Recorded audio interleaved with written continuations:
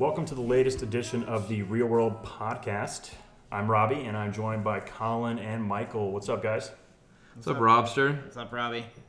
All It's been a while. It has been a little bit. Sofia Coppola, right? Sofia Coppola was our last one. That was a fun pod. We were fortunate to have Haley join us. But this time, this is going to be one of our staples here at Real World. A tradition unlike any other. That's right. Today we reveal and discuss Michael Copeland's top 15 films of 2017. What's up, guys? All right. All right, so for any new listeners or those that aren't familiar with your annual list, Michael, could you kind of explain yourself here? How long have you been doing this? Why do you do it? Well, I'm a big film nerd. And I don't know the first year, but I've been doing it for a long time. Handful of years now. And I don't know, I like ranking things. I think it's probably the dumbest thing you could do, ranking art, but I love to do it. So I make a list every year. And everybody does top 10. So I thought I'd open it up a little bit and have some honorable mentions. So it's always kind of just been a top 15. Okay. So you always put this on Facebook, right? I do. I usually make it like my cover photo somewhere around June or July when movies kind of start picking up. And it's just a running tab. So if the first movie that I see in the year is 50 Shades of Grey, well, it's going to be the number one film of the year. Yeah. And people are just going to have to deal with it. And at first glance, they're like, really? How's it your number one? Because it's the only thing I've seen. Yeah. Right. And it's just a constantly moving and changing list. But you said you don't release it till like June or July, right? So is that like about when you hit 15? Yeah. So typically, like right when I put it out there, there's at least 12 movies on the list. Okay. So that's the other thing too is, I think initially, like when I first started doing it, I didn't have a problem with keeping one or two titles on the list for a handful of months. Right. I was like, okay, well, I should probably have a little bit more content when I finally release them. So I started holding off until the summer when there's a handful to present. Sure. The first one I could find on social media was 2011. Yeah, that's probably it. That may be your first year, but yeah. Yeah. So the other day you shared 2012 with us. Mm-hmm. So Django Unchained was number one in 2012. I have got that list right in front of me. I took a peek at it last night. You had Magic Mike on the list. I know you're a big fan of that one. Oh, yeah, Soderbergh. There are two other ones on there that I don't even know that I've heard of. The Intouchables? Yeah. What is that? Great French independent film. Okay. Yeah, really, really, really good. It's about this guy who's disabled. He's in a wheelchair, and he hires this in-house help to look after him, and it's kind of just about their relationship. Okay. It's a really good movie, though. That year was a little controversial because that was the first time a PTA film wasn't. Yes. I remember that. So Quentin took out PTA. Wow. Django surpassed The Master. That was controversial. Yeah. I had a tough time with that one. I remember that. I remember you did. Because for some reason I felt like that said something about my love. It put that into question, my love for PTA. But no, Django was a better film. And that's the other thing too. Like there's no bias. My list is my list, and it's usually pretty controversial, but I stick to my guns, and what I like is what I like, and take it or leave it. It's my list. Fair enough. So, 2017. It's now February 2018, so I guess the eligibility period, is it just any film released in calendar year 2017? When you say released, you mean New York, LA, not necessarily wide release? Yeah, exactly. So, January 1st. Through December 31st. Now, unless you live in New York and LA, sometimes you won't get a handful of the Oscar films until January, sometimes February, which really, really sucks. But all of those films were released in either LA or New York to qualify for the Oscars. And that's why it's February when we're actually revealing. Yes, exactly, because it took me a while to see Hostels. It took me a while to, ordinarily it would have taken me a while to see Phantom Thread, but I cheated and flew to LA to see that when it came out. But Christmas Day, right? Christmas Day, yes, awesome. Exactly. But had I waited, it wouldn't have been here until late January. Right. Yeah, which I ain't got time for that. Nah, you can't wait for that. But yeah, typically by end of January, mid-February, I've seen everything. Okay. Yeah. So, and I finalized my list. Now there are a few movies that, and this has happened plenty of times, that I don't end up seeing for whatever reason. I don't get around to see it in the theater. It disappears quickly, and I see it somewhere down the line later on, and I'm like, oh man, that was really, really good. Mm-hmm. I don't change the list or anything, but Rachel Getting Married comes to mind as an example. I never saw that the year that it came out. I saw it a year later, and I mean, I looked at my list from that year and I was like, this easily would have been number 2, number 3. So it's unfortunate. Sometimes you miss some. Battle of the Sexes was a movie I wanted to see this year that I didn't see. A lot of people didn't see that. I didn't see it. Man, it came and went so quickly. Yeah, it really did. I saw it in an empty theater. Really? Mm-hmm. Yeah. Maybe 3 people there at most. Wow. And it's that writer-director couple that did Little Miss Sunshine. They hadn't made a movie since, and I was so excited to see this. Not to expand on that, but why did that not register? Because you had big stars in it. Emma and Steve. And that's kind of how Last Flag Flying was, too. Yeah, a lot of people, that came and went really fast. I looked at Box Office Mojo. I don't know that it's made $1 million. Which one? Last Flag Flying. Really? Yeah. It had such a small release and like no marketing campaign whatsoever. True. So unless you're in the know and you track Linklater. Does Carell no longer have the juice? No, I really just think these films didn't have a campaign for whatever reason. That happens. Hostels was the same way. Right. That talk about a movie who did not have an Oscar campaign, did not have an anything campaign. It happens to be doing well at the box office, but it's not because of marketing. Logan Lucky comes to mind too, right? Like it was like non-traditional marketing. And yes, it didn't get the eyeballs that it typically would. Probably. Yeah, that was definitely a unique situation in which everything was kind of paid for up front, and marketing took a back seat. Yeah, I don't know. So there's a few films that I missed. Brad's Status, one of Colin's favorite movies of the year. That came and went. I really wanted to see that, and I missed that. We actually saw that in a pretty crowded theater, though, right? Me and Colin went together to that one, and it was pretty crowded. Yeah. But we were both underwhelmed. Yes. So I don't feel like you missed I don't think it makes your list. Yeah. So I don't know. Mudbound, which was a Netflix film that's gotten a lot of Oscar buzz, and I didn't see that. Let's talk about that for just a second. So would you typically only put things that you saw in theaters, or do you open it up to movies you might watch at home? Because obviously with Netflix and streaming services now, you might get like Mudbound. I don't think that ever got a theatrical release, right? No. I think it did. Really? I think what Netflix does, because of Oscar stipulations. It has to be in the theaters for like 2 weeks, right? For like 2 weeks. Okay. So Mudbound can be released at a Lowe's in New York for 2 weeks, and that qualifies. That's it. And that could have been the only theater it ever played at.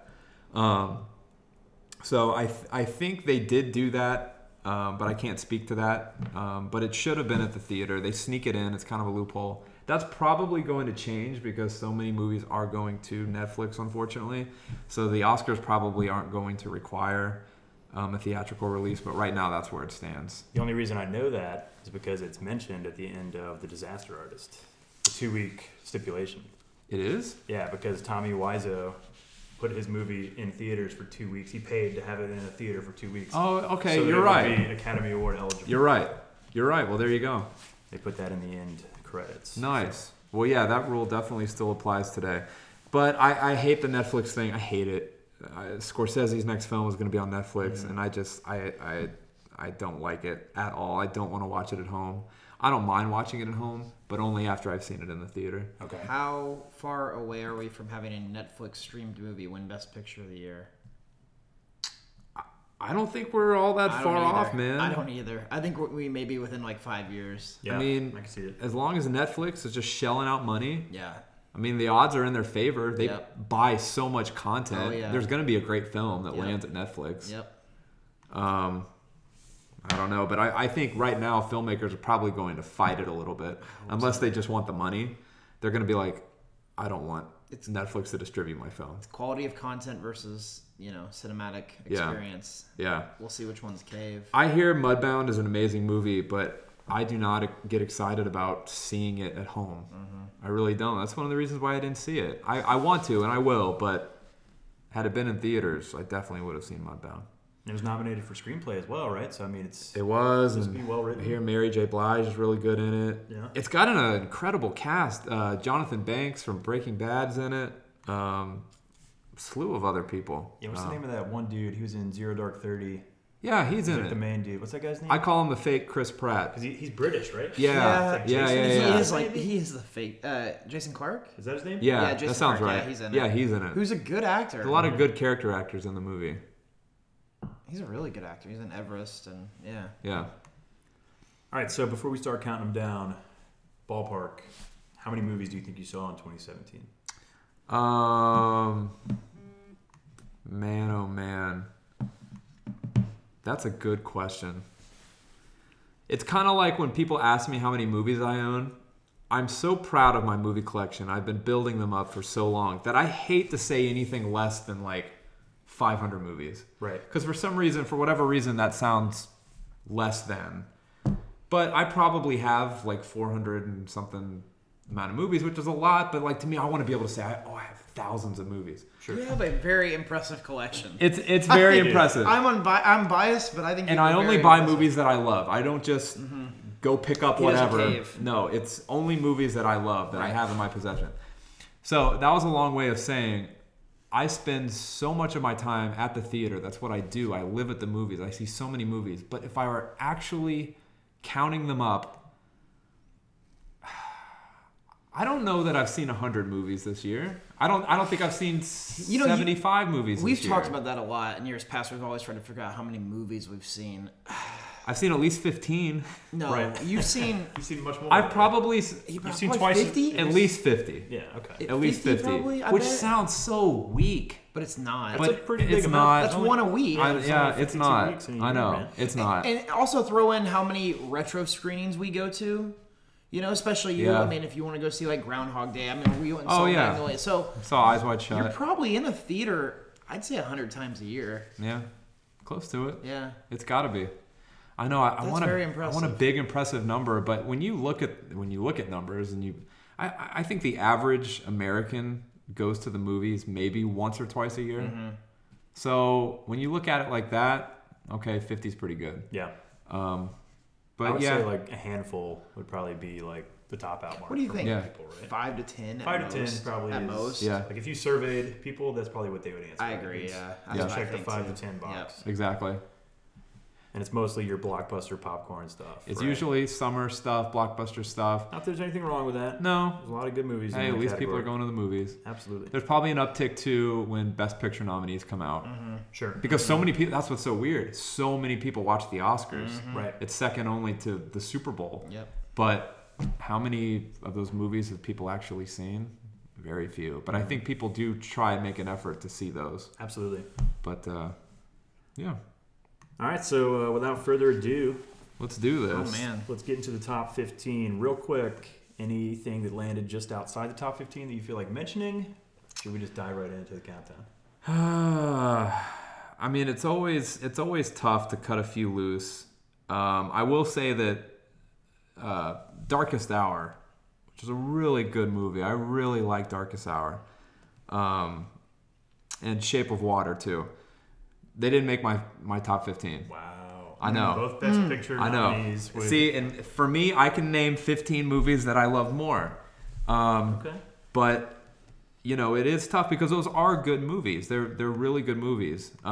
Just talking to people that I know that have seen Shape of Water, it's a love or hate it thing from what I understand. Darkest Hour, probably not a lot of people have seen it. I thought it was awesome. Darkest Hour is pretty universal. Yeah. And I did not hate Shape of Water. I am not a science fiction guy at all. I really liked Shape of Water, but for whatever reason, I don't know. There's 15 other films that I liked a little bit more. Another couple other omissions. Just looking at it, Get Out, not on there. Yeah, see, I was not high on Get Out, or It didn't make it either. No, it didn't make it. I liked Thor a lot. I thought Thor was really good. Ragnarok. I finally ventured out and saw a Marvel film, and I really liked Thor. It was very entertaining.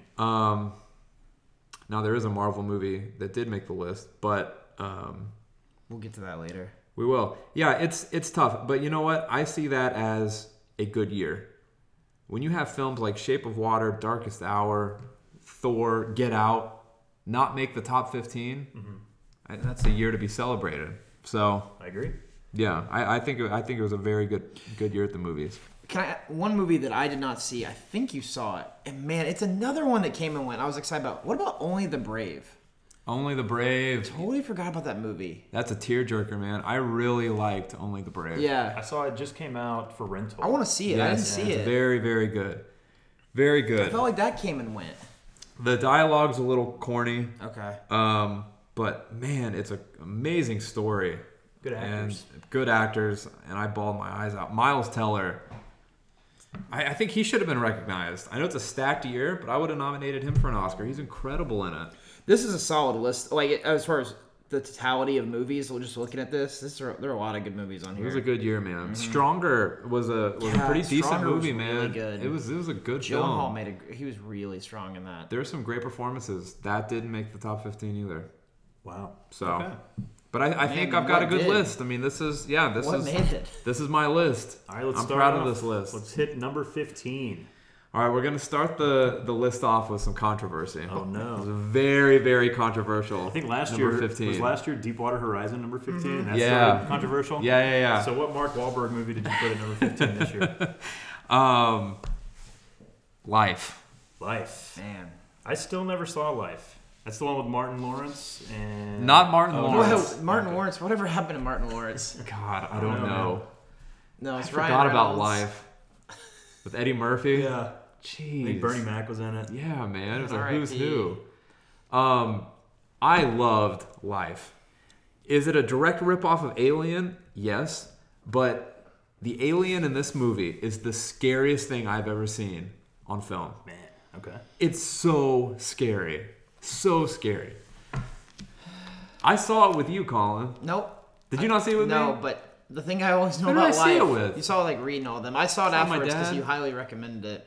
The thing that Life you'll never be able to take away from this movie, it was top 3 in Michael's initial rankings. Wow. This year. Dude. It was number 3. For the longest time. It's a sci-fi film, right? Sci-fi horror? Is that what this would be Oh, classified yeah. as? Okay. Yeah, it was top 5, top 10 for the longest time. It was I highly stand by Life. controversial. Here's the thing. I'd say probably 95% of the people listening to this podcast did not see Life. I'm one of them. Go see it. It came out in It was early. March or April. Very early. Yeah. Every once in a while for me, you get a straggler. Get Out was probably the best example for people's list And that this was year. so That early. came out in February. That was a year ago. Yeah. Every once in a while, you'll get a Grand Budapest Hotel or something that sticks around. But for me, it was not Get Out. It was Life. I freaking loved Life. I thought it was so good. I thought it was so chilling. So remind me, that's Gyllenhaal and Ryan Reynolds. Anybody Yeah. else noteworthy? Rebecca Ferguson. Yeah, girl the who's in guy. Mission Impossible movies. Oh, okay, gotcha. She was also in The Snowman. Ooh, didn't Was she see in The that. Snowman? Yeah. That came out this year, right? Yeah, Tank. Snowman was this year. Yeah. That would be in your bottom 15, I would boy, imagine. yeah. If you saw it. No, my brother saw it and walked out. With Brad Status. Yeah. I bet Brad Status is like 3 billboards compared to Snowman. Oh, From what I've heard. That did not do well. No. I'm sorry, Mike. No, I thought it was so chilling. I thought it was so good. It's a great popcorn flick. It reminded me of it kind of reminded me of Panic Room. Okay. Like it's a well-made cat and mouse movie. Just a great chase movie. Cat and mouse, rat race, just movie. Stuck in space, nowhere to go. Yes. Check logic at the door. Get your popcorn ready. That's exactly what Life was. Okay, so what was scary about the alien? You said it's like the scariest alien you've seen on film. Yeah. Well, I don't want to give too much away, but it's this creature that kind of, when it devours somebody, it grows. Okay. It gets bigger. It started out as like this little piece of bacteria. Okay. And it's just, and then all of a sudden it just snaps and it does this and it does that. And it takes out this guy and it gets bigger and it gets stronger and it gets faster. And then it takes out this guy and it just grows and grows and grows. And then you have like this, it turns into this space chase movie where he's hanging outside the ship. He's in the ship, and you don't know. It's so scary. Okay. It's so scary. All right. I love it. Stuck with me. It really did. Like I walked out of the theater going, holy crap, that was really good. I was not expecting it to be. Nice. And then here we are at the end of the year, number 15. Okay. I'm gonna have to see it. It's very, very good. Highly recommend Life. Okay, so let's move to number 14. Number 14 is Star Wars: The Last Jedi. Nice. Now, this was an interesting one because it almost didn't make the list. Yeah. I love Star Wars, but it's sometimes they can't all make it. I saw it a second time. Mm-hmm. I went to the Omni in Fort Worth, and I saw it on IMAX. Discovered that there was not one single IMAX sequence in the entire movie. I was led to believe that it was shot on IMAX cameras. It was, but apparently Rian Johnson didn't want to flip-flop between aspect ratios. Okay. That's So interesting. He kept it all one aspect ratio. You'll notice if you go see a Christopher Nolan movie on IMAX, it jumps Yeah. from that narrow 235 to the tall 165. And Rian Johnson didn't want to do that, so he kept it the anamorphic the entire time. Okay. So it was still a great experience seeing it on that massive screen, but there weren't any true IMAX sequences. Having said all that, loved it even more a second time. Okay. And it ended up jumping back into the top 15. Nice. Yeah, it jumped over Life, and it was 14. I liked it a lot more a second time. We went and saw it opening night, right? Thursday Yes, night? yeah. But we went and saw it at the Angelica, which is like... That was a local weird place to see it, but indie art house theater. Right? Exactly. Place we could see it. but it's the only place we could see it opening night. Yeah. Right. Yeah, Would have been kick-ass to see it at Texas Theater, That would Yeah. be cool. but we didn't know in time. yeah, I know. Tickets went fast. Mm-hmm. But no, I love Star Wars, and a lot of the fans did not. This was a polarizing Star Wars, and I didn't understand it. I mean, I loved it from the first viewing, and I loved it, like I said, even more seeing it a second time. So, yeah, it catapulted back into the top 15, number 14. Right on. Number 13. Number 13, I, Tonya. Good movie. Very good movie. Really liked it. Really good movie. The soundtrack's amazing. Yeah, boy, that I did not expect how good the soundtrack would It was be. really, it was really good. fantastic. Yeah. It's really stylish. It is very stylish. Yep. It is. It's kind of a poor man's Goodfellas. Yep. It really is. Just kind of the way the story is told, the voiceover. Subtle humor. There's all subtle humor. Oh, in there's a there. lot of humor. Yeah. And it's just really slick. The camera's constantly moving, and Acting was really good. acting was great. I really loved her boyfriend, fiance. Yeah. Jeff Galooly. Yeah, but his buddy, Yes. the fat guy. Yeah. He kind of steals the show. He does. Hands down my favorite character. Mm-hmm. I thought he was amazing in that. He was. He was so funny. It's so bizarre. Very bizarre. Yeah.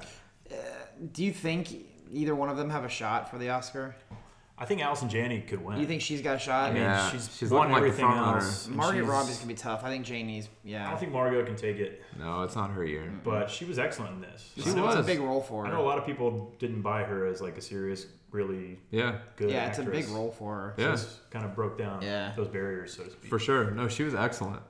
But yeah. Janney, I mean, she's like an Academy favorite. She's Yeah. like the Meryl Streep of And the she's supporting actress Really category, Yeah. right? good in this too. Yeah. She is. She's really, really good, man. She sets the tone from the beginning.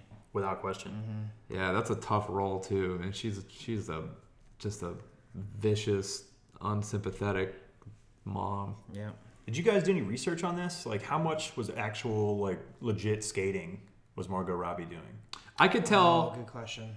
I could tell that there was a lot of what they did on Benjamin Button, in that they had an actual figure skater Okay. and they digitally mapped Margot's face onto that figure skater's body. Okay. And I could tell just the way it moved. It's really, really fast. They do a really good job. Right. It's pretty seamless. But it was definitely another skater, and they superimposed Margot's She did face. some skating, though, right? Yeah, Obviously, some yeah. of the stuff's really technical, so obviously Yeah. she didn't do it. Yeah, a lot of the sort of getting started and the showmanship with the crowd and everything. But then when she starts doing her thing, it's She a didn't professional actually do any skater. triple axels. She did not do the triple axel. But the effect, the special effects were incredible. Yeah. I mean, They it looked real. It did. It came really off as did. Authentic. Yeah, I was impressed. So we all enjoyed I, Tonya. Let's move into number 12. Number 12 is War for the Planet of the Apes. Ooh. Great movie. So good. Oh my God. I loved it so much more than I thought I would. Now, I was a big fan of Rise and Dawn. Me too.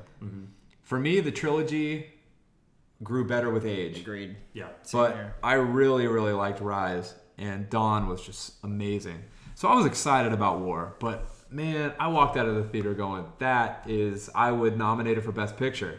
That trilogy got better and better. Yeah. It really did. Dude. Would you attribute that to like motion capture technology advancing, or Andy Serkis being an even better actor? Yeah, He's Serkis. underrated. One day, I mean, they've got to get him an honorary Oscar at least. If they're not going to nominate him for one of these roles, they've got to give him an Oscar soon. He's so good. For his body of work. Right. He is. No, his performance is incredible. I will say, though, the effects have gotten so much better. The motion capture, like, I purchased the trilogy like a week ago. Okay. And so I'm rewatching them right now.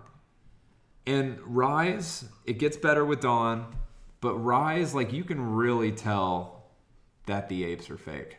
I mean, they really look CG. To the point that you wish that they had done it practically and they had put people in suits. Oh, wow. Because it looks CG, and I don't like when things look CG. But still, the ability to have Andy Serkis act and superimpose that onto an animal's body, amazing. But I don't know. I don't know that I would have made the movie. I felt it's kind of like if you ever saw Polar Express. The idea was there. What they did was incredible. But the animation seems incomplete. You know, like everybody, just the way that they blink their eyes and they move their mouth. It's just, it wasn't all there. And I probably wouldn't have made the movie until the technology was completely ready. Right. And so that's kind of how I felt about Rise. Like, it's just, like, I get what they're doing and they are pulling it off, but it's not quite there. It's like they can't add the right amount of detail to make it realistic. Not the case in War. Oh my God, the special effects are incredible, and I think it's up for a handful of Oscars, for technical Oscars, and rightfully so. I hope it wins every one Woody's of them. great in it. Yeah. Now, actual performances, Woody is great. Woody had such a good year this year, and he's good in everything he's in. He might have had the best year of any actor. Dude, Woody's amazing. I really liked him though as a villain. He was mean, man. Yeah, he came was. across as very mean. It's kind of, it reminded me of the character that he played in Into the Furnace. Yeah, It's very similar role. Backwoods, military background. Yeah. But he kind of has a heart in War of the Planet of the Apes. You know, he's a little sympathetic. So I thought it was great for him.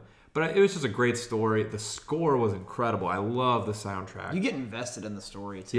Yeah. It's intense. It is. It's well told and well made. Definitely the best of the three. We saw that together. Yeah, we did see that together. That was really good. Really good. Damn good movie. So, yeah, number 12, War for the Planet of the Apes. Number 11. Number 11 is Soderbergh's comeback. Okay. Logan Lucky. We saw this together. We did see this together. It was fun. It was more fun than I thought it was going to be. Yeah, see, Soderbergh for me, now I say that when we first started the podcast that I'm not biased in any way. I think a little Soderbergh bias in that the way he tells a story, he's just the epitome of cool. And every time I leave a Soderbergh movie, it inspires me. I want to go make a movie, and I want to go make a movie that looks like a Soderbergh movie because I'm smiling ear to ear. They're fun. They're so much fun, really and they're just so cool. And you can tell that he's directing that with that in mind. That's his intent. Like, we're having a good time, and I want you to know it. The actors are having fun. Yeah, right? exactly. Like Daniel Craig in this movie looked like he was having the time of his life. Yes. Playing that character. Yeah, 100%. It's kind of like Wes Anderson too, and just the way he moves the camera to certain beats of dialogue, and it's just, you got that great music underneath it, and it's just so much fun. And so Logan Lucky, add that to the list of great Soderbergh movies. See, my reservations going into it is I thought it just looked like Hillbilly Ocean's 11. Yeah. Right? Yeah. In fact, I think there's a joke, like a line in the movie. Where they reference call Ocean's 11. Ocean's 7-Eleven. Yes, like exactly. That, right? Yes. But So that's kind of like tongue-in-cheek, like he knows, right? Yeah, he knows. He's playing the hits. He knows. The guy who made Ocean's 11 is making Logan Lucky. Right. 100%. It's another heist movie, but this time it's set in like rural West Virginia and then Charlotte Motor Speedway. Yes. And you've got Channing Tatum. Adam Driver had a big year, right? I mean, he's great in it. Adam Driver's so good in it. And I mean, it was a lot better than I expected it to be. It's a very entertaining movie, so Daniel Craig. I support it for sure. How about that performance? He was awesome. Boy. He's always so serious in movies, so I know. got to be a little bit wild this time. He let loose in this one, and that was really cool to see. The part where he breaks out of prison, or they break him out, and then they're on their way to do the job, and then he's in the back seat changing, and he tells her that he's going to be naked back there. Yeah. No peeking. And yeah, then no she peeking. Kind of glances, and he says, "I said no peeking." Yeah. It's just really funny. That's a great scene. And just the stuff he does where he's like, he gets the fake salt and he gets the boiled eggs and just eats those. It's gross, but it's cool. It's part of the character. It's fun. Yeah, and it's very much so in line with the Ocean's films. It's not really about the heist. It's the fun of pulling off the heist. Right. You know, you do kind of have to check logic at the door, and not everything is explained, and everything has been accounted for. You know, they've planned for everything. But the audience is kind of kept in the dark. So you think that something is going wrong, but they have a backup for that. Right. And that's okay. That's because that's not the point of the movie. The movie is a GQ shoot. It's a glamorous, you know, have a good time kind of movie. And that's what I love about his work. And I really love Logan Lucky. What'd you think about, it was kind of an open ending, right? With Hilary Swank's character? Yeah, a little bit. That was a little bit strange. Yeah, it was a little bit strange. It felt like her character and her scenes were a little shoehorned. Yeah, I didn't necessarily like her character. Yeah, exactly. I'm with you. It was kind of like, nah. They didn't need it. Yeah. And then to then have the open-ended ending. Right, exactly. It was just kind of strange, right? Like, she's onto them. Yeah. And then, like, what's her angle? Yeah. So, like, are they setting up a sequel, or is it just supposed to end Yeah. that way? I don't know. It was just kind of, that would be my one, like, major critique. I'm with you. Her acting wasn't even necessarily that great. I didn't like her accent. It was kind of a funny accent. It was. I've honestly never been huge on her, but I know obviously she has a lot of accolades. Yeah, she does. She's very well decorated. But yeah, but it's weird. It's when I think of Logan Lucky, like I have to be reminded that Hilary Swank was even in it. Like it's one of those things. I wasn't a fan of the ending, but it didn't ruin the movie for me at all. Yeah, it's just so much fun. What's her tie-in on that movie? Like, I don't know. Has she worked with Soderbergh before? No. But she does random cameos and stuff that you would. She does. I don't know. And everybody wants to work with Soderbergh. He can get get anybody. Big return. Yeah, exactly. So, you know, it could have been maybe they're good friends and they're like, hey, you want to come have fun with us for, you know, a couple days? We'll shoot. You have a small scene here and, you know, we'll just have some fun. Maybe it was that kind of deal. But she doesn't take away from the movie. It's a little weird. It's a little jarring, but as a whole, love Logan Lucky. Mm-hmm. Yeah, big fan. All right, let's move into the top 10. Yes. Okay, so coming in at number 10, a movie that we all saw together and did a great podcast on as well. Guardians of the Galaxy. All right. Volume 2. I loved it. You want to talk about having a good time in a movie? Is Guardians. Amazing soundtrack. Yes. Well made. I love that movie so much. The Guardians movies are super fun. They're super fun. Major hit too. Yeah. Gosh, did it do well. Yes. I guess with the first Guardians, it was kind of like the game changer for Marvel, right? Where people realized, oh, we can have like a really good fun time with this, right? Yeah. It really was a game changer that I think they won't go back from now. Right. No. You know, I really think superhero Thor kind of had that as well. You mentioned Ragnarok, right? Like it was a lot closer to a Guardians movie than the prior iterations of Thor, which were like kind of dark and boring. Yes. And very bleak. Especially the trailer for Thor. Yeah. I mean, it looked like it could have been a Guardians sequel. Right. I mean, they've got the 70s music playing. They had Zeppelin for Thor going, and it's the kind of the 70s title cards, you know, and it's just kind of this retro feel that no doubt Guardians paved the way for. So, would you consider this like the star-making vehicle for Chris Pratt, like the first Guardians, and now he's like bona fide A-list? As far as I'm concerned, Yep, I agree. Yeah, 100%. Because Jurassic World, take it or leave it. I'm not a big fan. When Spielberg left, I left too. But Guardians is so good, and he's so good in it. Yeah. Yeah, so that's kind of the Guardians movies. That's where I'm like, okay, I'm okay with him being the leading man. Right. Yeah, he's earned it. He's the perfect casting for that type of movie. He's too. really good. Just his sense of humor. Yeah, it's kind of like this bumbling hero. What a great deal for Bradley Cooper and Vin Diesel too. It is. Golly, can you imagine if they Especially had for- back end on that? Especially for Diesel. Diesel doesn't Yeah, say he says- shit. Yeah. Yeah. He says, I'm Groot. It's $20 million. Yeah, here's please. 20. Thanks for Bradley coming in for Cooper one is day. like kind of a big part of the film. Oh, He absolutely. is. He's great. It's a big draw. It's Yeah. just a voice, but he's a big part of it. Is Rocket? Is he the big hit with the kids? I think so. I'm asking. I don't know. But he's so Probably. such a dark character. He's kind of crass too. Yeah, you yeah, know, very like crass. He's very crass. I don't know. I feel like Groot's the kid character, right? Especially like this time. Especially they this one. They did the Yeah. mini Yes, Groot, like yes. merchandising. What a Yeah. great opening scene too. Yeah, it like was. when they're all getting Man, great. I think love that Mr. scene. Blue Sky was the Yes. song. Yep. Yes. Really cool. And it's opening all scene. one shot, and the camera's just going in a circle, Yep. and you got little Groot running around, and Kurt Russell was a good great addition. opening. Yep. Yes. This is well made, and I thought it was better than the first one. I love the first one. Mm-hmm. It's one of the few times. They're 2 for 2. They've already greenlighted 3, right? I'm sure believe they so. have. Good. Yeah. Good. And then Dave Bautista, Yep. former WWE superstar. He's so good in it. He's so good. His comedic timing is insane. Yeah. Like that's the type of guy where he was a villain, and he was a heavy in like was it Skyfall that he was in, or was it Skyfall. Spectre? Spectre. I'm Spectre. sorry. Spectre. So he like barely had a speaking part. Right. He was just like a big. I think Scary, he had tough one guy. line, and it was just like, Yeah. oh shit, or something. Right. Yeah. So like that's kind of what you'd think a guy like that would be shoehorned into, but then he found his way into an audition for the first Guardians, and he's incredible. He's a really entertaining actor. He's fun. It's great to see Stallone. Yes. Yeah, he's got a really small role, but he's Forgot good about in Stallone's in that. Yep, Yeah. That's right. it. Yeah. And you know what? We didn't even talk about, but Yondu, Michael Rooker's character. He is awesome in it. I think that might be the best character in the whole. Man, he series. kind of stole the show. Yeah, he's so good in that. Yeah. Yeah. He's really, really good. Mary Poppins, that was a huge line. It Like, was. Oh, that was yeah. on memes, That was- GIFs, the whole bit. Oh, yeah. Yeah. Absolutely. That Great movie's movie. A lot of fun. Great movie. I loved it. Number 9. Speaking of Bautista, he's had a big year. Uh-oh. Blade Runner coming in at number 9. Nice. I wish this movie would have had more impact. I hate that it lost so much money. What happened? It's too I long. don't understand what happened. It's too long. It's too long.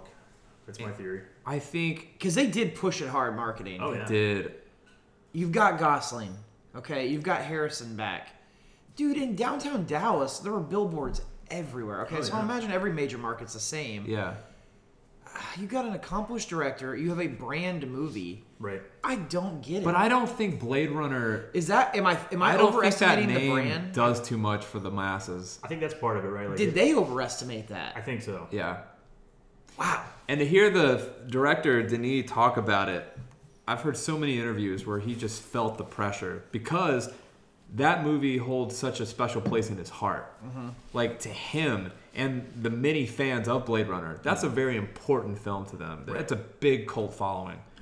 But as far as the Wide world appeal. as a whole, it does not have universal appeal. That was not a big movie. It didn't. The original didn't do well in theaters. Right. That found life on DVD Yep. and Laserdisc and VHS. Maybe this will too. Maybe. I hope so. I did read last week or 2 weeks ago, whenever it came out on Blu-ray, that it was number 1 rental for everything. Yeah, so streaming, rental. So I think it's going to do a lot, but still, like, what was its budget? Was it $150 million? it was huge. It was Yeah. massive. So- Plus, throw another 20 to 30 on in marketing at least. Yeah. So, so you got to make 4 to break it. 400 Yeah. something Yeah. to break even, and I think worldwide it made 230. Oh man, that's bad. I know. We saw it. Robbie Logan and I saw it opening night, and it was packed. I thought it was going was. to really I thought it do was going to well. do well too. I'm telling you, like, I think they overestimated like the kind of juice that the Blade Runner name had. Exactly. Maybe Harrison Ford, right? Like, is he past his prime? Are people that excited about going to see Harrison Ford in a movie?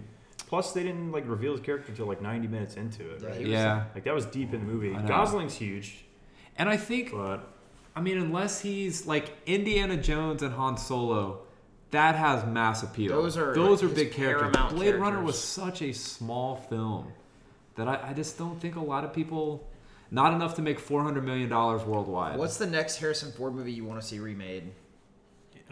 Fugitive. I don't know. You want to bring him back for The Fugitive? No, that movie does not need to be touched. Patriot Games? Yeah, let's bring him back. They are kind of making Jack 6 Ryan. days, 7 nights. We're doing a series with what's his name, right? Jim from The Office. Yeah, they is kind the of new are doing Jack Ryan movies. Jack Ryan. Are we just gonna recreate every Harrison Ford movie? Seems like it.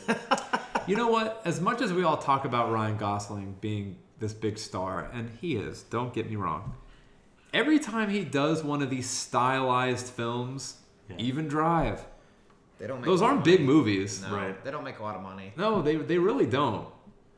So I don't know that necessarily gets people in seats. Ryan Gosling wearing What the leather movie jacket. has he made lately that has put people in seats? La La Land. Yeah, but did it make a lot of money? I can't remember. Yeah, but the Oscars had a lot to I'm do with sure that that too. had a big push after Oscar. But yeah, you're right. That's that's him and Emma. Yeah, Big Short, did it make a lot of money? Big Short was Okay. a big hit. Yeah, So he's still white hot. Okay. yeah. Nice Guys.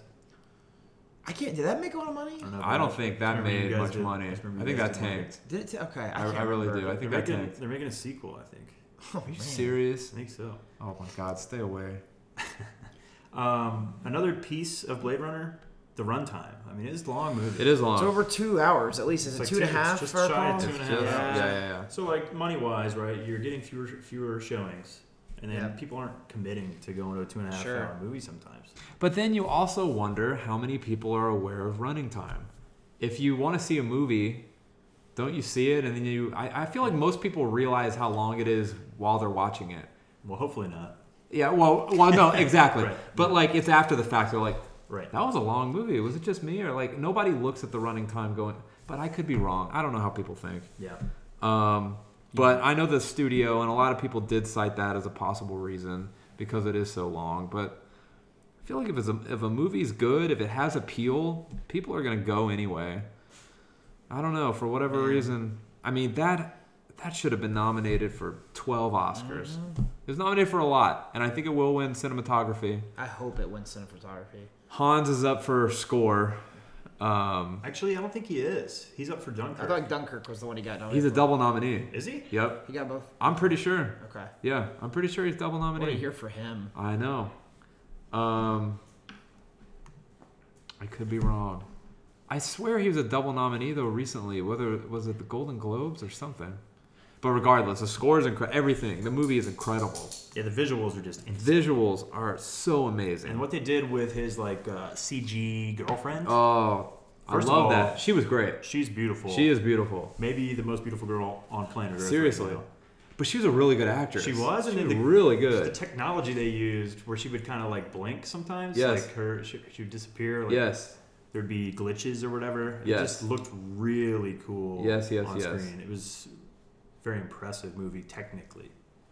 What do you guys think, Blade Runner or his last film, Arrival? I would go Arrival. Arrival. Yeah. Arrival was like my favorite movie though last year. I was thinking real quick, did Arrival do well? Yes, it did. Did It well? really, Okay, really because well. I was like, man, I'm hoping he's not losing juice as a No, director. Because he's so good. No, this was his first misfire. But I would Jesus take, Christ, it's an incredible film. I would take Sicario over both. Yeah, I'd take Prisoners over. Yeah. yeah. Prisoners is my favorite. So Blade Runner being, It'd be last, but I No, loved I know, it. but I absolutely loved it's it. like, what's your favorite I was breath so of air? satisfied when we saw that. Yeah, So. yeah. No, I would put all my money in him, buy his stock. I Yeah. think he's the hottest filmmaker I in do. I think he's the Hollywood best right going now. right now. I mean, if his name is attached to a film, go get in line. Yeah. It's incredible. And I feel bad for him because this movie, I mean, it should have made him a millionaire 50 times over. But it didn't. It didn't do well, and I feel bad for him. It's an incredible movie. It really, really is. So that's my number 9. Blade Runner 2049. Okay, let's move to number 8. Number 8, Call Me By Your Name. Okay. Now, when I saw it the first time and only time, right up until the end, I thought it was a very good movie. I thought it was a very good movie. No doubt it's going to be one of my favorites of the year. But it never really hooked me. Okay. And then Michael Stuhlbarg. Mm-hmm. I need to know his name because he's freaking great in this. Stuhlbarg, yeah. Thank you, Coen Brothers, He for had a big year. finding him Huge a year. serious man. Huge year. Yeah, very big year for him. He steals the show in the final 10 minutes of the movie. Yeah. And that dialogue, his monologue with his son, put it over the edge. I said, holy crap, this is... And right after I saw it, I mean, it was like, I think it was like 5 or 6, and I saw a few other films that kind of knocked it down, but amazing movie. The ending is worth the price of admission alone. Yeah. So good. Great performances. Timothy Chalamet, who's going to be a huge star. He was awesome. He's so freaking good. What year for that guy? Yeah. Man, oh man. Too. And Armie Hammer, I was so nervous for the longest time because he's so great in Social Network. And then you could tell the studio, there's a big campaign to make him a star. And they put him in that Lone Ranger movie with Johnny Depp. What a handsome guy he is. Oh, yeah, he's very handsome. Yeah. So handsome. He's in J. Edgar, too. Yeah, he's in J. Edgar. So he has like these little roles, and he's with Leo, and he's working with Clint Eastwood. And then he's, Fincher, Social Network. Nocturnal Animals, too. Was he in Nocturnal? Mm-hmm. Yeah, he was the Amy I didn't Adams see it. husband. Oh, you didn't see it? I still haven't seen Nocturnal. Wow. Yeah, but you're right. The Lone Ranger was definitely the a push Lone to make Ranger. it mainstream. That's where he was leading man. Yep, you're right. And Absolutely. it tanked. Jeez, and then all of a sudden, you kind of stop hearing from Armie Hammer. Mm-hmm. What was the movie he did with Henry? Is it Cavill, whoever plays Superman? Oh, was that Man from U.N.C.L.E. or whatever? Yes, exactly. And that didn't do well. Yeah, No, yikes. he was like a supporting role in that. Yeah. He had one last year that I didn't see that got a lot of buzz. It was with the girl from Room. With Brie Larson? Yeah. What did they do It was together? called Free Fire. It was some sort of Did like that go to shoot 'em theaters? up. It was in theaters. I do not remember that movie at all. It was some kind of like shoot 'em up set in 1978 where like two gangs are meeting in a warehouse. What the hell? Wow, I don't Things remember go that south. movie Never at heard all. of this. Yeah, just an action comedy movie that came out. And you last didn't year. see it? I did not see it. But I it remember got- seeing the commercials, and I heard about it on several pop culture pods where they just raved about it. Wow. So we should check it out. I'd love to. Free 'Cause Fire. I'm a Armie Hammer P1. But no, this is going to propel him. He's going to have a second life, and I hope he gets that leading man Dallas's own. career. Yeah. He's really good in Call Me By Your Name. I mean, He is the good, acting is man. great all the way around. It is. The French girl that's interested in him. Yes, it's performance all the way around. I guess so she's good. Italian, right? They're in Italy. Yeah. So the Yeah, French yeah. girl that lives in Italy. Yeah. In my world. Yeah. But she was greatness. Obviously, it's a very sexual film, It is. so it might not be for everyone. Yeah, it's like, it's Brokeback times 2. Yeah. Yeah. I would say so. Yeah. Like, there's some actual like bodily fluid stuff Yes. that happens in the movie There's a, that some people a might not peach be scene. cool with. yeah. I'll share a story from when I went. I went by myself because I didn't feel comfortable inviting Colin or Thanks, a Rob. guy friend Sure. to that one. But Colin, very homophobic. when I went and sat down, I'm watching the movie, and then the first time that they hook up, there's a moment where Armie Hammer like kind of leans forward on the bed and wipes his chest Yeah. because he has some fluids on his chest, and an older gentleman behind me goes, "Oh, gross." I was like, "Okay." And then about, I don't know, 20 minutes later, Yeah. the peach scene you're Yeah. talking about happens. Yeah. Same voice, and I just hear, "Oh, come on." Oh I God, was that'll like- take you out of a I was like, movie. "Yeah, I get it." That's unfortunate. But Like, it's a great movie. yeah, it is a great movie. Yeah, it's not a movie you could watch with everyone. Right. It's great that we've gotten much more comfortable. Sure. Brokeback, there was so many. It had its scenes, but a lot of it was suggested, and it was kind of, we're dipping our toes in the water. We've never really made this kind of movie before. Now you flash forward to 2017, and Call Me by Your Name is Moonlight much last more. year. Huh? Moonlight last year. Absolutely. Moonlight, yes, no one had Any absolutely. qualms about it winning Best Picture. Yes, but nope. Brokeback, the Academy. couldn't Not do at it. all. We've made major strides. I mean, Brokeback should have won Best Picture, but Oh, it the should Academy have. didn't do it because of backlash. Yeah. Well, what makes these movies so much better than your average hetero romance is that these are tragic because they're usually period pieces. Right. They're in a time where you are not supposed to be that way. Yeah, like Call Me by Your Name. It's set in the 80s. It's in the 80s. Yeah. Yeah. And as accepting a family as Chalamet had, you get the sense that that's not Armie Hammer's family whatsoever. I mean, given the ending of the film, right? Yeah, exactly. It's evident that. So it's tragic because you have people who are in love who can't be in love because of society. And so those movies always appeal to me because there's more there. There's more humanity in there. You learn more about characters and yourself when watching that stuff. Because boy and girl, it's like, okay, maybe they'll make it work, maybe they won't, but it's easy for them. Right. You know? But there's that added layer when you have, you know, 2 men or 2 women. Carol was another example, you know, of like it's forbidden, you know, and you have to pretend to be something else. So, yeah, but no, it was a great movie, really great movie. I don't know if it's going to win anything this year, but hopefully it'll get people in the theater to see it. Absolutely. Very, very, very strong movie. Number 7. Spielberg's The Post. Here we go. Love The Post. So good. Love The Post. Yeah, great movie. Big fan of The Post. I think it's Spielberg's best movie since Munich. Wow. Loved Bridge of Spies. Do you like it more than Bridge of Spies? Bridge of Spies is Yeah, awesome. but I take The I like Post. Post better too. Yeah, I take The Post. Yeah, it's Tom Hanks is great as always, but Meryl Streep, man oh man, Yeah. she steals the show. But then so does Bob Odenkirk. I think I wanted more of him. It has a huge cast. I loved his character. Bruce Greenwood is always good. Yes. Singer McNamara. Yeah, any movie that's set in the 60s, I mean, it's pretty much, you can count on seeing I could Greenwood. have used more Carrie Coon, right? Like, she's greatness. Yeah. Yeah. They could have used her a little more. Sarah Paulson's barely in She's it. barely Sarah in Paulson, it. she has a really Alison small Brie's role. very small role. Yeah. Bradley Whitford. Yeah, Bradley. And He's then- had a big year. Whitford is so good at playing the wormy He guy. is. He Yeah, is. He's found his second life doing that. Boy, he really Who has. is the guy who's the dad in Lady Bird and he's also in this? He's like Yes. he's great too. Yeah. I can't Yeah. remember that guy's name. He's I don't know his Is that name. right, man? Yeah. He's great in Lady Bird. Yeah, that guy's greatness. This was like, I swear Lady Bird's the first time I've ever noticed that actor. He's great. He was incredible in Lady Bird. He's in the Post as well. Yeah, that's right. Yeah, big No. year for him too. That's the thing about a lot of the Best Picture nominees this year. There's actors that have hands on all of, like 2-3 of the Yeah, they got films their that are paws. nominated, On a lot of them. Yeah. which is pretty impressive. And they can pick scripts, can't they? Evidently. Great movie though. Love The Post. I thought it was so good.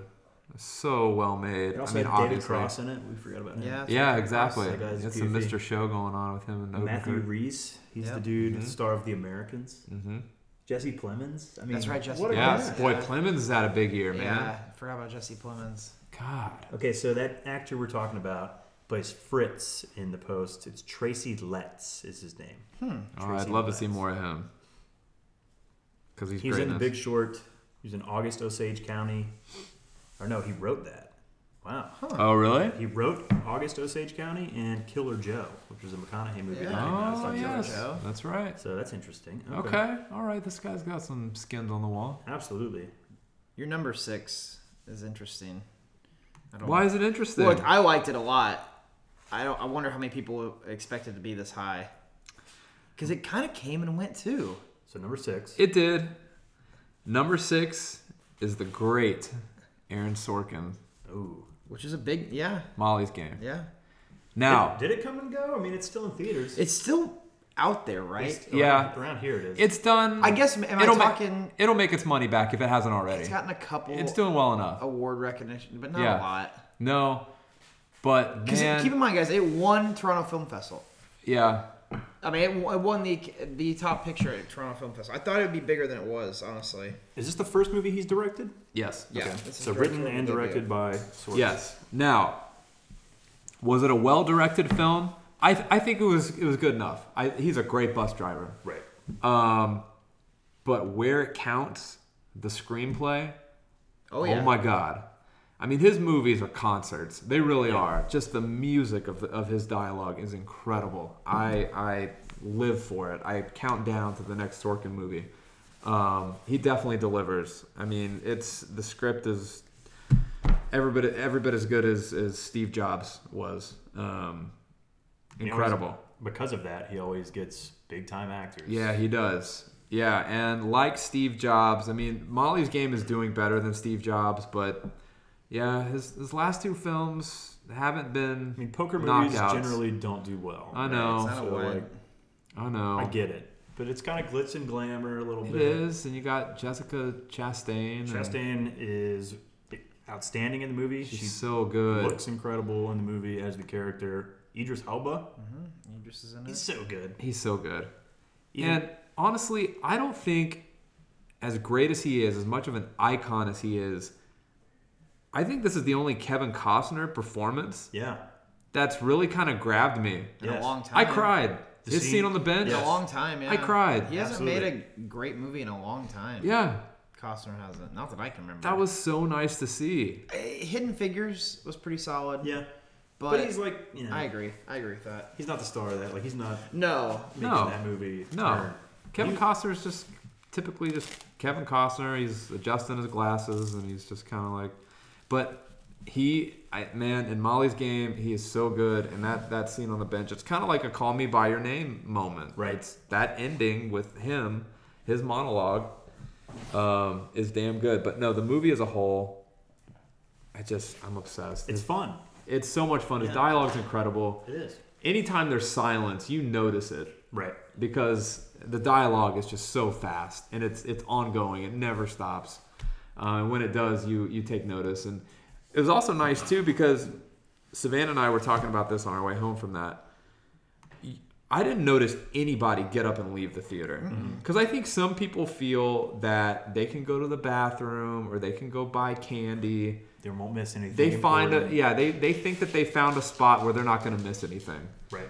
You can't leave during a Sorkin because there's loaded dialogue in every single scene. There's so much being shot at you that I think people are afraid to leave, and I like it.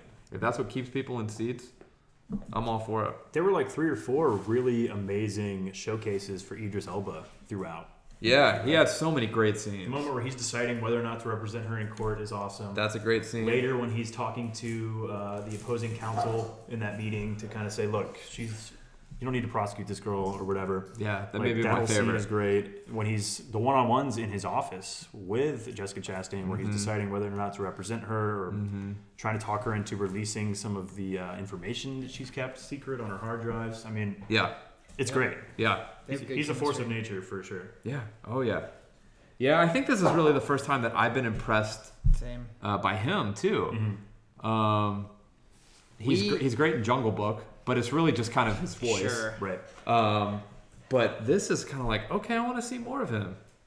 You and I remember before that movie started, we were nervous because we were like, what Idris movie really blows you away? Yeah, I couldn't name one. He is really good in it. Yeah, he's incredible in it. No, that's what's so great about Sorkin's dialogue, or his scripts in general, is that it's icing on the cake when you can get an A-list director to direct it. Because you really don't need anybody to make it extra special. Right. The proof is in the pudding. The proof is in the dialogue. That's why he gets marketed that way. Yeah, exactly. I mean, he's one of maybe 1, 2, 3 writers that get billing in a trailer. Yeah, he's one of a kind. I love Molly's Game. I thought it was so good. So yeah, his dialogue, it wasn't hard for me to put it up as high as I did. I mean, I love his work so freaking much, and I put it up there with his best stuff. I really do. I thought Molly's Game was that good. Number 5. Top 5. Here we go. Yes, top 5. Okay, number 5 is Lady Bird. Love Lady Bird. Big hit this year. Yeah. Lady Bird was so how's good. it doing financially? Because I feel like a lot of people made the effort to go see it after word of mouth got out. I'm not sure. I'd be curious. I'm not sure how well it did. Soundtrack's awesome. I mean, it's kind of like it's perfect for our generation, right? Because the character is in high school at the same time we were in high school. Yeah. So the soundtrack hits with us. Yeah. Greta's gonna be a big voice of our generation. I think so. I think so. I think this is just the beginning for her. And I'm really glad that the Academy acknowledged her and gave her a directing nomination. Yeah, she won the Golden Globe. So its domestic gross as of yesterday, February 7th, is $44 million. How much was it? Oh, that movie. The budget was $10 million. Yeah. So it's a big hit for A24. Yeah, for sure. I mean, if you get 50, that's a huge deal. No, that's great. And that's a big hit for A24. Yeah, they're tracking for 50 for sure. So. And Laurie Metcalf is so good. She's greatness in it. I mean, she would any other year she's probably taken home the Academy Award, right? But you got Janie right there. Yep, exactly. Saoirse Ronan, greatness. Man, anybody who can hide that thick of an accent, yeah, give him an Oscar. I saw this movie for a second time I saw it opening night at Great Fan Mills, and it was a pretty wide open theater. Saw it for a second time over Christmas, and it was packed. Really? Which made me think people were getting out there after the word of mouth. Nice. Yeah. Nice. Well, it is. It's one of those movies that has such universal appeal. Like, I mean, I would recommend that movie to anybody. I'd go see it with anybody. Mm-hmm. Yeah. Parents, grandparents, friends. Coming of age story. Yeah, and it's just so damn likable. It's kind of like a Juno. It's kind of a Juno movie. And for me, Greta Gerwig on scripts is 3 for 3. Yeah. I really liked Maggie's Plan. She helped write 20th Century Women, which was fantastic with Mike Mills. And then this one, obviously, she wrote and directed. Man, she's our age. Yeah. She just turned 32. Yeah, she's very talented. She's got something. Her first love interest in the movie was played by Lucas Hedges, who obviously had a huge year He's last got year. some. Man, He's back this year, amazing. too. Yep, he had 2 big pictures this year Yeah. between this and 3 billboards. He has a great scene outside the coffee shop where she Yes. works. Amazing. It was really, That's really like good. bring you to tears moment. Yeah. For sure. Mm-hmm. When he's dealing with his sexuality, how he's going to come out to his parents, and Yeah. all this kind of stuff, and he breaks down. Yeah. Really good. And then Timothée Chalamet again. Yeah. I know. He's in Good this. God, what a year. For me, now, Lady Bird is number 5. That's tremendous. It's very high up there. I love Lady Bird. I want to say probably the first hour and some change, I was thinking the entire time, this could be my favorite film of the year.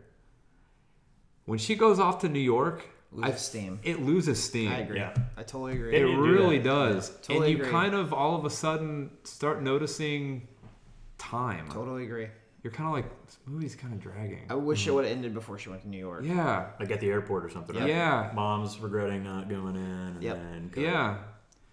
It hit a lull in the third act of the movie. It's an awkward scene where she's in the party with that guy. Yeah. It just, Yeah. and she, It's like, weird. It's blackout drawn. It's just like, wait a minute, did she learn anything? Or Yeah. Did she, And the I agree. conversation with her mom is, while it's a good scene, it's just kind of, I don't know. Maybe it was the scenery change, and it's just now we're in New York. I don't know, but I don't know. It wasn't well placed in the movie. I mean, the movie's and about it hits a lull. like coming of age, growing up in Sacramento. Right? Yeah. Like, that's kind of like a big piece of it. So Exactly. when you take her away from Sacramento. It's, Yeah. Yeah. If it were a Netflix series and we could spend more time with this character, yeah, we eventually go to New York. But I thought it was too much to shoehorn into the movie. So it fell a couple spots. You know, having said that, it's number 5. I freaking love Lady Bird. But I do remember I was thinking for the vast majority of the movie, I think this is the best movie, certainly this year, but one of the best I've seen in a really long time. Yeah. Then it just kind of hit that lull, and it dropped a couple spots for me. But One other interesting note is the girl who played her best friend at Catholic school. she's so good in it. She's really good. It's Jonah Hill's sister. Really? Yes. That's interesting. I didn't know that. Get out of Her here. name is Beanie Feldstein. Oh, man, she's going to be a star. She was Yeah. great in it. She's so good. I liked all the prom stuff with him. Yeah. That's a great sequence It of was events. good. Yeah, she dumps the cool kids to go hang out with her Yeah. old best friend. It's cool. And you get the sense by watching her that she's probably like that in real life. Yeah. Yeah. She's just got that great personality. I really liked her. And she's very funny. Yeah, she's very Yeah. funny. Oh, that's cool. That's good to know. Yeah, so maybe there's something to that. Yeah, I'm Obviously, anxious for it to come out she may have a big on Blu-ray. future. I'm ready to see it again. Okay, let's move into number 4. Number 4, man, oh man, it did not have the audience that I wanted it Me to. too. It is so freaking good. Florida Project. I thought this was gonna be an Oscar frontrunner. Me too, man. It With the reeks buzz it of got. like a Little Miss Sunshine, like kind of a universal appeal. I mean, it's a tough movie. There's some really tough scenes, just the way that they live and her mom in particular, and what she's involved in. It's very dark. Kind of the adults in the movie are kind of dark, sad characters. So I've still not But seen it's it. so good. I want to see it. I love Defoe. He's nominated. amazing. He is unbelievable. And until Sam Rockwell came along, I thought this is Yeah, his year. right. I mean, this Defoe's to lose. He's so good in it. He's so good. He's such an amazing character. He's so likable. And the kids in it are so likable. It's a very likable movie. Mm-hmm. It's just got great appeal to it. I love Florida Project. So as a counterpoint, I will say that outside of you guys, the only other people I've heard talk about this described it as mindless drivel. So I don't know how you guys feel about that. I mean, I think we saw my a mom completely walked out different of movie. it. Did she? She walked out of the movie. Okay. Yeah. I don't get it. I don't know. I think that there's a lot of scenes. Again, I haven't seen it. So are there a lot of scenes with like just the children where it's just you're just kind of jabbering around and there's nothing really raising happening? trouble? Kind of, yeah. But you gotta stick with it. What's so great about the movie is it's a slice of life. You are thrown into a way of life that a lot of us didn't even know existed. Mm-hmm. And without giving too much away, the movie's kind of about it's kind of like these like projects. They're motels where a lot of homeless people, not homeless people, but very low income, do not have a job, families will move into and pay next to nothing in rent. And it's like this little area in and around Disneyland. Is it Disneyland that's in Florida? Yes. Yeah. World. Disney World? What I said? Yeah. Yeah. Okay. Disney World. I'm sorry. And it's, I don't know. It's kind of it's the Florida slums.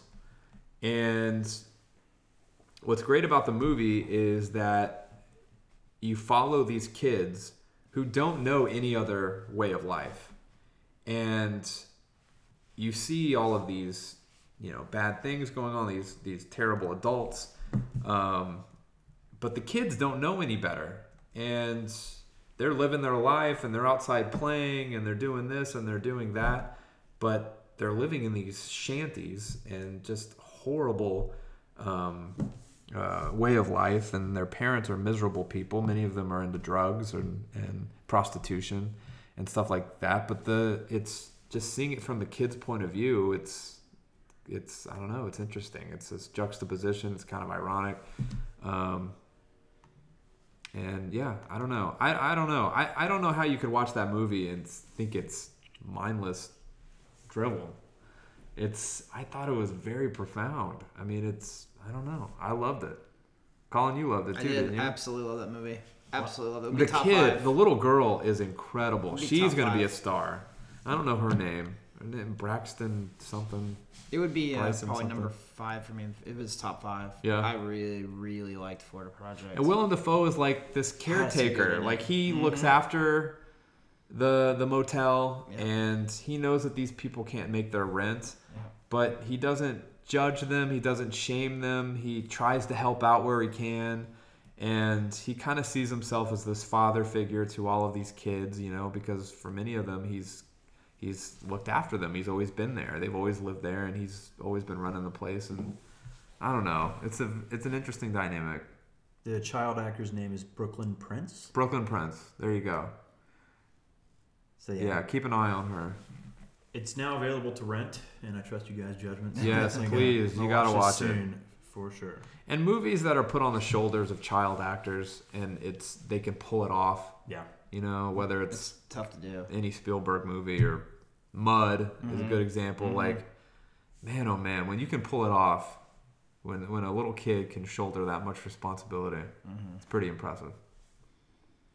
Number 3. Let's Top hear it. 3. Number 3, 3 Billboards outside appropriate. Ebbing, Missouri. Would be my number 1. Me too. My favorite movie of the year. No, I've seen it twice now. The second time I liked it even more. I didn't think it was possible to like it even more. Amazing movie. It really is. Man, the writing is incredible. Performances are so good. Michael was the first to see this movie, so you got the word out pretty quick. Yeah. But, man, it was a real deal. Sam Rockwell, of course, he's going to win the Oscar, as he should. I was blown away by how many Golden Globes it won, because I thought this movie wasn't going to get anything. This is the front runner. Yeah, now all of a sudden it's a front runner. Yep. And that's great to hear. Frances McDormand is amazing. The movie feels like a Coen Brothers film. I mean, it's their same composer. It's a Martin McDonagh movie, right? Yes, exactly. I wish he did more movies. In Bruges. Me too. 7 Psychopaths? Seven Psychopaths, yeah. Yeah, it's a great characters, great dialogue. Has the old Tarantino in it? Yeah, a little Tarantino. Yeah. Yeah, he's he's a script away from me putting him into the Tarantino, Aaron Sorkin category of writing great dialogue. Mm-hmm. I was such a big fan of this movie. Could anybody else play that part than Frances McDormand? No. She just is so tailor-made for that character. Is. Yeah. I thought it was interesting. I can't remember which award show it was. It was either the SAGs or the Golden Globes when she was accepting the award. And she was saying that she had to be convinced to do it. Because she felt like she was too old to play the character. Yeah. I remember her saying and it was actually her husband, the great Joel Coen, who convinced her to do it. She said, roles like this don't come along very often. You better take it. She's such a good actress. Yeah. Unbelievable. Frances is so good. Yep. Woody's back in this one. Yeah, Woody's so good. I love his character in this movie. It's fantastic. It is such an amazing movie. I mean, I feel like Sally Hawkins in Shape of Water, like any other year, she probably takes Best Actress, right? Mm-hmm. But Frances is just so good. Yep, I agree. Yeah, it'd be my number one this year. Woody got nominated too, right? So Woody and Sam were both nominated for supporting. Is that right? Yep. I think they both did. Did Woody get nominated? I thought he did. I think so. Thought he got. Like, how often does that happen? Thought they did. both got nominated. How often does that happen where two actors good in the for same him. film get nominated for supporting actor? He's had an amazing year. That's awesome. Yeah, great movie. Great movie. It is. It's one of those. It's tough that it's number 3, because any other year, I mean, that's clear cut number 1. Yep. But Woody and Sam both get nominated. Yeah. I mean, even like the bit players in the movie, they get a lot to chew on, right? And they do a great job with it, right? Yeah. Caleb Landry Jones, the guy that played Red, the guy who sold her the billboards. Yes. He had a big year too. He's in Get Out. Yep. I think he's in one of the other big films. But anyway, he's great in it.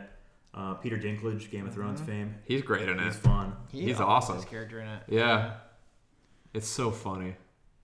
It's really good, man. Lucas Hedges, who we talked about earlier, he's in it. Mm-hmm. Who plays her ex-husband? What's that guy's name? He's in Hawks. He's in John Hawks. What's his name? Is it John Hawks? John Hawks. He's so good. That's a tense scene. That guy's good in everything. Yeah. God, it's a great movie. At the breakfast table. Yes, yeah, man. It is. I mean, Lucas Hedges gets up with that scene's intense. Great movie. Great movie. Okay, let's move to number 2. So what possibly could be number 2 or number 1? The top 2 are. I just don't know what order they're in. Well, much like 2012. I was surprised at this. Paul Thomas Anderson did not make number 1. Wow. Comes in at number 2 with the greatness of Phantom Thread. I thought this would be your number 1. I was really surprised that the number 1 movie held up. It's definitely worthy. I know. It's very good. This would be my number 2 as well. Behind 3 Billboards. I would also put it number 2 behind 3 Billboards. Phantom Thread. It's so good. I think so it's freaking good. Best movie since There Will Be Blood. Oh, for sure. I agree with that. I think it's right there with the, he's got 3. And Punch Drunk's so good too. Phantom Thread's do you like Phantom Thread or Punch Drunk more? Punch Drunk. Okay. Yeah. Boy, I liked Phantom Thread. Yeah. I did too, very man. impressed with it. Phantom Thread is incredible. Really, really good. Incredible. And the collaboration with Daniel Day-Lewis on this was quite significant. I mean, Paul gets all the credit for writing it, as he should, but Daniel Day apparently had a lot to do with it. Our favorite quote from the movie, the T is left, but the interruption remains. So great. Was a Daniel Day-Lewis line. It's Paul did not write that. He named the character as well, right? Yeah. Mm-hmm. Yep. Reynolds Woodcock. Yeah. Reynolds Woodcock. Exactly. Which, like, on paper, if you're reading the synopsis for the film and you're like, is this movie a joke? Right. No, anything but. It's so freaking good. It's so good. And Johnny Greenwood's score is amazing. And Paul's direction quite a team too. Boy, they really have. And he did the cinematography for this film, but he took his name off the movie. He's not listed as a cinematographer. He would have been nominated easily. Cinematography is incredible. Vicky Krieps is incredible as Elma. Mm-hmm. Leslie Manville, who got an Oscar nomination, did not see that happening. She was so good in that, She was, man. That scene where she basically tells Daniel Day-Lewis not to challenge her, that is awesome. Oh, yeah. Okay, let's go. I will run you into the ground. Don't come at me, dude. Yeah, don't come with me. You want to fight? I'll run you into the ground. That's great. Don't pick a fight with me. No. You won't come out of it alive. And Paul just like... She's the only one who puts him in his place. I know. And And Paul, who avoids cliches at any opportunity, like, does it again. Like, she very easily could have been that character that hated Elma too, and was just gonna keep the status quo and was gonna stick up for her brother and conspire to get Elma out of the house. And you get that sense in the first half of the movie. Happen, She does not like Elma. No, not the case. Big advocate for Elma. Loves Elma. Such a good movie. Even calls Daniel Day out on it. You're just gonna make her wait around. I like Elma. I'm on her side. Yeah. It's just like little moments like that I love about Paul's writing. It's that everything is just so original. But yeah, great movie. Great movie. And I think that this is definitely Paul's most universal appealing movie since There Will Be Blood as well. I think I could safely recommend Phantom Thread to anybody, whereas Inherent Vice, no. Master, no. This, I feel like who wouldn't like Phantom Thread? It's got some humor in it. Yeah, it's funny. So marketable. And he's just incredible. You could watch him read the phone book. Any chance he wins Best Director? Is there any shot for him? I mean, I've told myself no. I'm convinced that he'll never win. 07 was, or 08 was. That was his time, but he ran into the Coen brothers. If No Country was not made that same year, he hands down wins it. It's not even close. I mean, There Will Be Blood was tied for most nominations that year. It wins Best Picture, hands down. Yes, that was his year, and he ran into the Coen brothers. He ran into arguably the best movie from 2000 to 2010 that was made. Both shot in Marfa. At the same time. Of all places. Yeah. At the same time. Yeah. I really think that... I don't know if he'll do it this year either, so, being honest. If he wins, I don't know what I'm going to do. I'm going to freak out. Because I'm not expecting it. I don't think he's ever going to win. But I don't know. You've raised this point to me before, and the chances of him winning, he's got one. I don't know. There's not like a clear-cut favorite. I know. I guess he could win. It's not impossible. I just don't see it happening. I don't see it either. I don't see it happening. But it was very well acknowledged by the Academies. 6 Academy Award really nominations. Excited me. And it has such a small marketing campaign. Yeah, very exciting. Yeah, so I'll share this. I don't think I told you this, Colin. I might have shared it with Michael. But I saw it in California, and in the lobby there was... Both you guys saw it in California. Yeah. I know. Well, Michael on Christmas Day on opening day. Me 3 weeks ago on a work trip. Yeah. So not quite the same. But still in the same state. Yeah.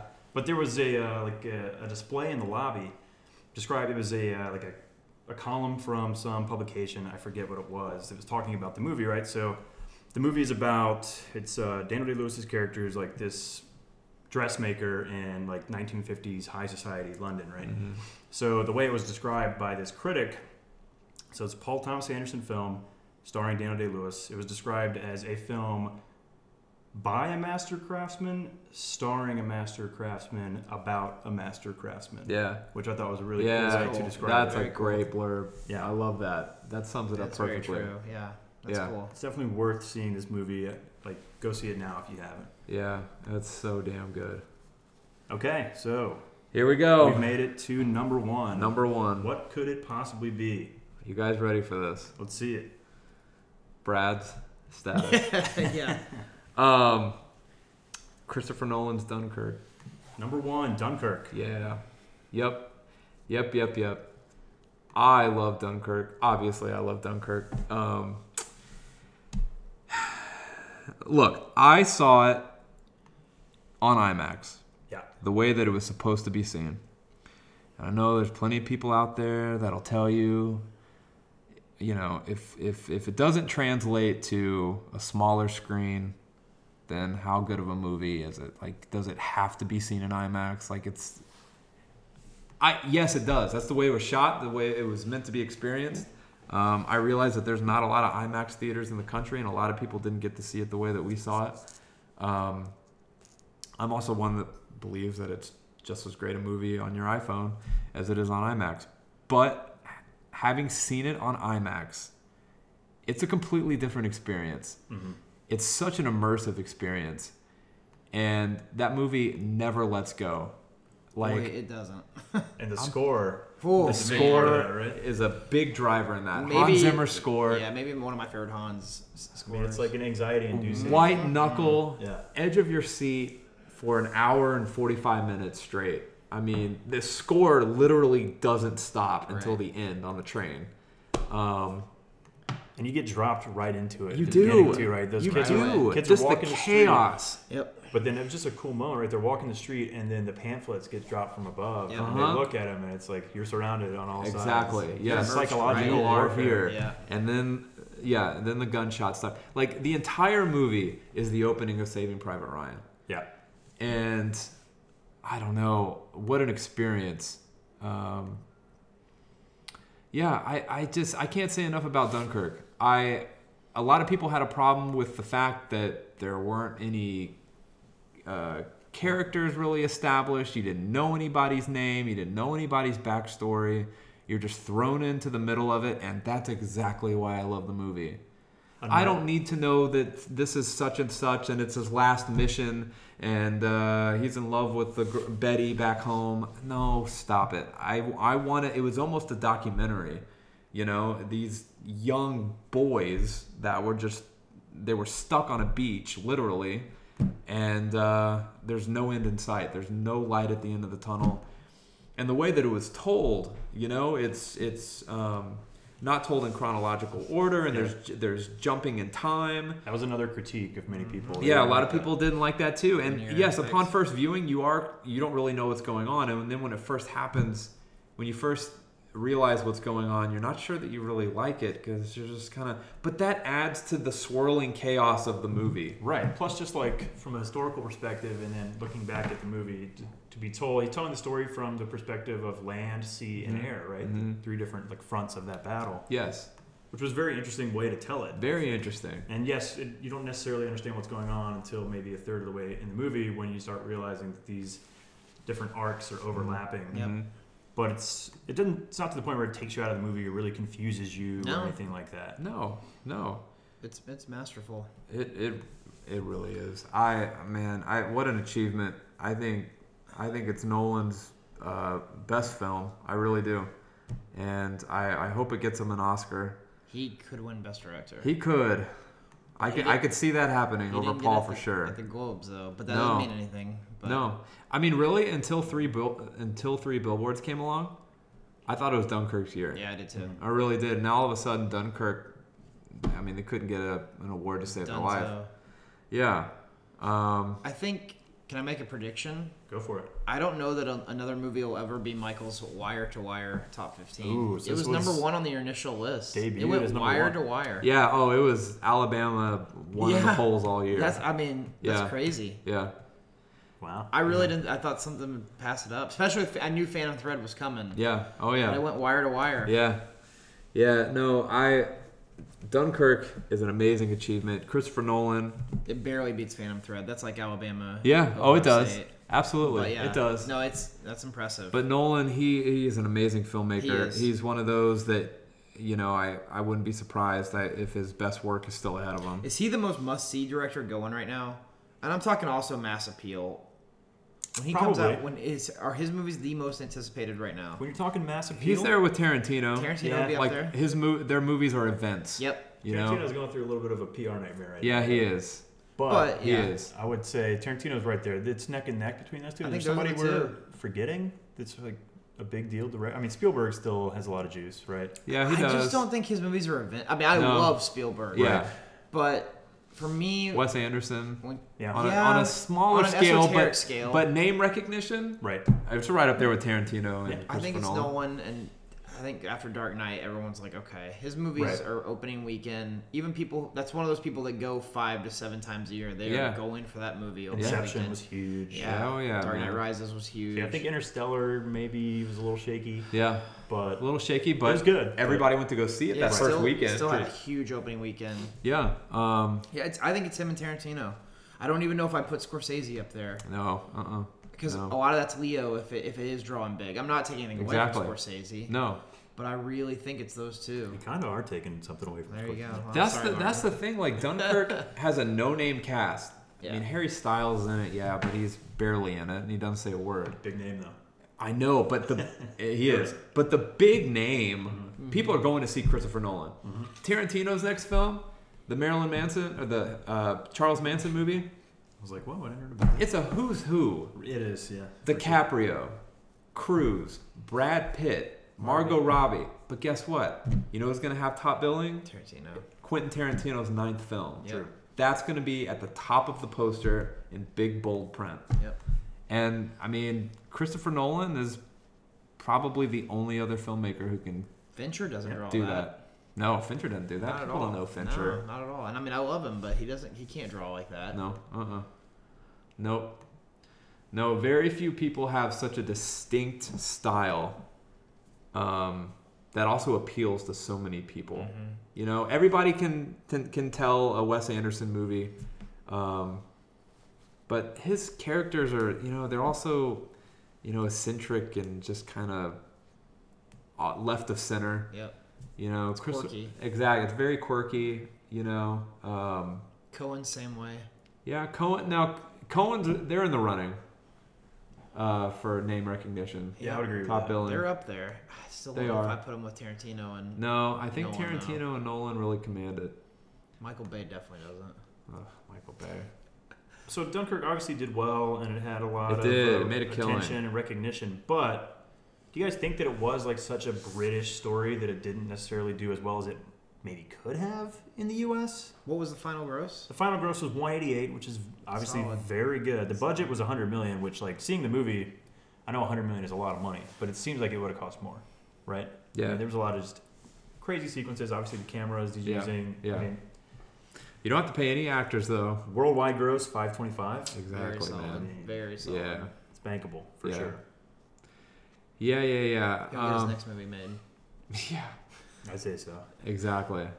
You know, that is interesting though. That It's not crazy long. It's only 106 minutes. It's a pressure cooker. It is. Yeah. it is If a it was pressure longer, cooker, man. people are gonna get wheeled out of there. Mm-hmm. But no, that is interesting to look at the worldwide gross, the international gross compared to domestic, and you know, does that play a part? You know, do people really decide not to see a movie because it's not an American story? Right. Maybe. You know, the grosses suggest that may be the case, but I don't know. It's a hell of a movie. It's so damn good. If you're looking to push the pace in your next workout, crank up the Man, soundtrack. if you from want to go on a Dunkirk. run, but I'm telling you, Blade Runner soundtrack or Dunkirk, Hans Zimmer, pick either one of those, and you Yeah. will be off to the races. I'd go Blade Runner because it's less anxiety-inducing. Yeah. Right. Right. Like Yeah. If I'm trying to get work done, I'm gonna put Blade Runner on and Yeah. just like Yeah. zone in. Yeah, For Dunkirk, maybe I'd Yeah. get more work done because I Yeah. would just be like on the edge of my that's seat. very true. trying At to least the fly. Blade Runner soundtrack has like some Frank Sinatra tracks Yeah. thrown in there too. Yeah. Just a little sprinkling. Of Yeah, exactly. other stuff. Kind of breaks things up a little bit, but Christopher Nolan Man. got so it done good. this year. So good. All right, so another top 15 in the books. That was fun, guys. Really enjoyed that Nice conversation. job, guys. Yeah, good stuff, guys. Good year. Here's to 2018. Hopefully, Yeah. just as What good. will it bring? It has a lot to live up to. 2017 was I a big know. one. I hope 18 is as good as 17. We'll see everybody back here next year, I guess. We Yeah. will. Yeah. So stay tuned for our next episode where the Emmy Award-winning film critic and now Hawaii resident Yeah.